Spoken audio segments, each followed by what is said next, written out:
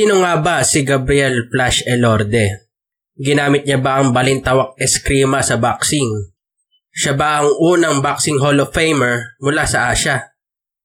Ito ang pangatlong episode sa ating series na Forgotten Filipino Athletes. Sa series na ito ay pag-uusapan natin ang mga nakalimutang atleta sa kasaysayan ng Pilipinas. Sino nga ba si Gabriel Flash Elorde? Siya ay isang former Filipino boxer at former super featherweight champion noong 1960s. Siya ay pinanganak sa Bogo, Cebu noong March 25, 1935. Siya ang bunso sa 15 magkakapatid kung saan nakaabot lang siya ng grade 3 sa elementary. Ito ay dahil sa matinding kahirapan.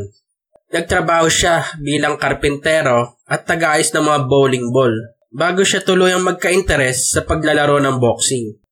Siya ay naimpluwensyahan ng isang kaibigan na isang former professional boxer na si Lucio Laborte. Siya ay nagsimulang maging professional boxer noong June 16, 1951 sa edad na 16 anyos kalaban ng kapwa Pilipino na si Kid Gonzaga. Nakitaan agad ng malaking potensyal tong si Elorde dahil 1 taon at 4 na buwan mula ng kanyang boxing debut ay nilaban agad ito para sa isang regional championship fight sa OPBF Bantamweight Division. Pero bago yan, saan nga ba nakuha ni Gabriel Elorde ang kanyang potential sa boxing? Siya pala ay anak ng eskrima champion mula sa Cebu na kung tawagin ay si Tatang Elorde.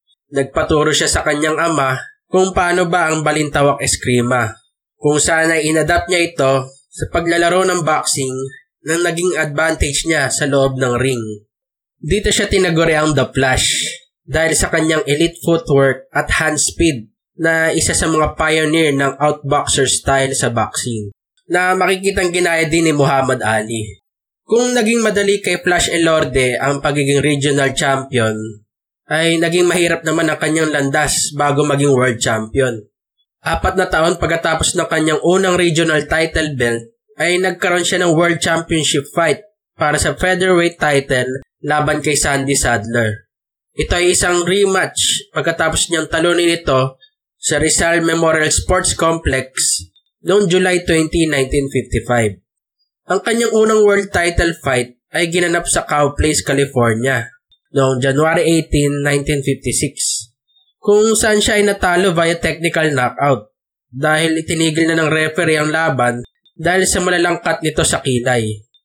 Pagkatapos ng laban na iyon ay 4 na taon ulit ang binilang para sa kanyang pangalawang world title fight para sa Lineal Super Featherweight Championship kontra kay Harold Gomez. Ito ay ginanap sa Araneta Coliseum sa Quezon City noong March 16, 1960 kung saan siya ay nanalo via 7th round knockout.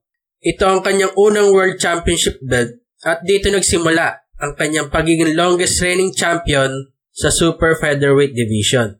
Ito ay kanyang nadepensahan ng 4 na beses bago siya nagkaroon ng oportunidad para maging unified champion dahil noong 1963 ay doon palang nagsimula ang major world title belts na WBA at WBC para sa Super Featherweight Division. Ito ay kanyang nakuha pagkatapos niyang talunin ang kanyang contender na si Johnny Bizarro noong February 16, 1963. Hindi makakailan na siya ang undisputed champion ng kanyang division dahil lahat ng major title belts na WBA, WBC, The Ring at Lineal titles ay nasa kanya na. At dahil walang makatalo sa kanyang division ay sinubukan niyang hamunin ang unified champion ng lightweight division na si Carlos Ortiz. Sila ay unang nagkita sa Rizal Memorial Sports Complex noong February 15, 1964 kung saan siya ay natalo via technical knockout sa 14th round. 2 taon mula ng laban na iyon ay naganap ulit ang kanilang rematch sa Madison Square Garden noong November 28, 1966 para sa parehong belts na hawak ni Carlos Ortiz. Muli, siya ay nabigo para maging unified champion ng 2 division. 5 buwan mula ng rematch na iyon ay natapos ng kanyang paghahari sa Super Featherweight Division. Ito ay dahil sa kanyang pagkatalo kay Yoshiaki Numata. Dito nagsimula ang pagbagsak ng kanyang boxing career at tuluyang nagretiro noong 1971 sa edad na 36. Ano nga ba ang nangyari kay Gabriel Flash Elorde pagkatapos ng kanyang boxing career? Pagkatapos ng boxing ay nanatiling pa rin sikat si Elorde para sa mga Pilipino. Dahil siya ay naging endorser ng San Miguel Beer at naging number 1 Filipino advertisement of all time pa nga ang kanyang commercial na Isang Platitong Mani kung saan kasama niya si Rico J. Puno at Bert Tawa Marcelo. Siya rin ay nakilahok sa showbiz at naging parte ng 6 na pelikula kung saan naging katrabaho pa niya si FPJ at Dolphy para sa pelikulang Mano Mano. Siya ang unang Asyano na naging Hall of Famer sa International Boxing Hall of Fame noong 1993 kung saan ay una lang siya ng 1 taon kay Pancho Villa bilang inductee ng Hall of Fame. Pero kung mapapansin nyo sa nakarang video natin kay Severino Garcia, Hall of Famer pa nga si Garcia ng 2 Boxing Hall of Fame. Ito ay dahil dinisband na ang The Ring Magazine Hall of Fame noong 1987 at pinaltan ng International Boxing Hall of Fame at hindi na nila ni-retain ng mga inductees noon mula sa The Ring Magazine. Sa mga di nakakaalam, ang asawa niyang si Laura Elorde ay anak ng International Boxing Hall of Fame promoter na si Lope Papa Sarian. Dahil ito rin ang naging daan para sila ay magkakilala dahil boxer ni Papa Sarian si Flash Elorde noon. Ito rin ang naging dahilan para ipagpatuloy ng kanilang henerasyon ang pagiging related dito sa boxing. Kung saan ang 7 anak nila ay naging boxing promoters, boxers at boxing business owners.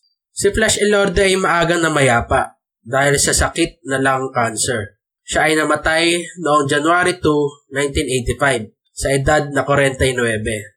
2 taon bago siya mamatay ay pinangalan sa kanya ang Elorde Sports Center sa layuning maghuhubog pa ng mga future potential boxers para sa Pilipinas.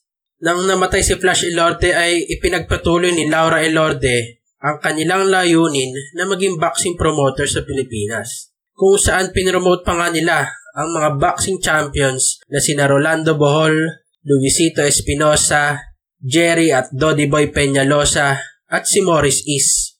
Masasabing hindi forgotten Filipino athlete si Gabriel Flash Elorde dahil ito ay naging isa sa pinakamalaking brand name sa Philippine sports history.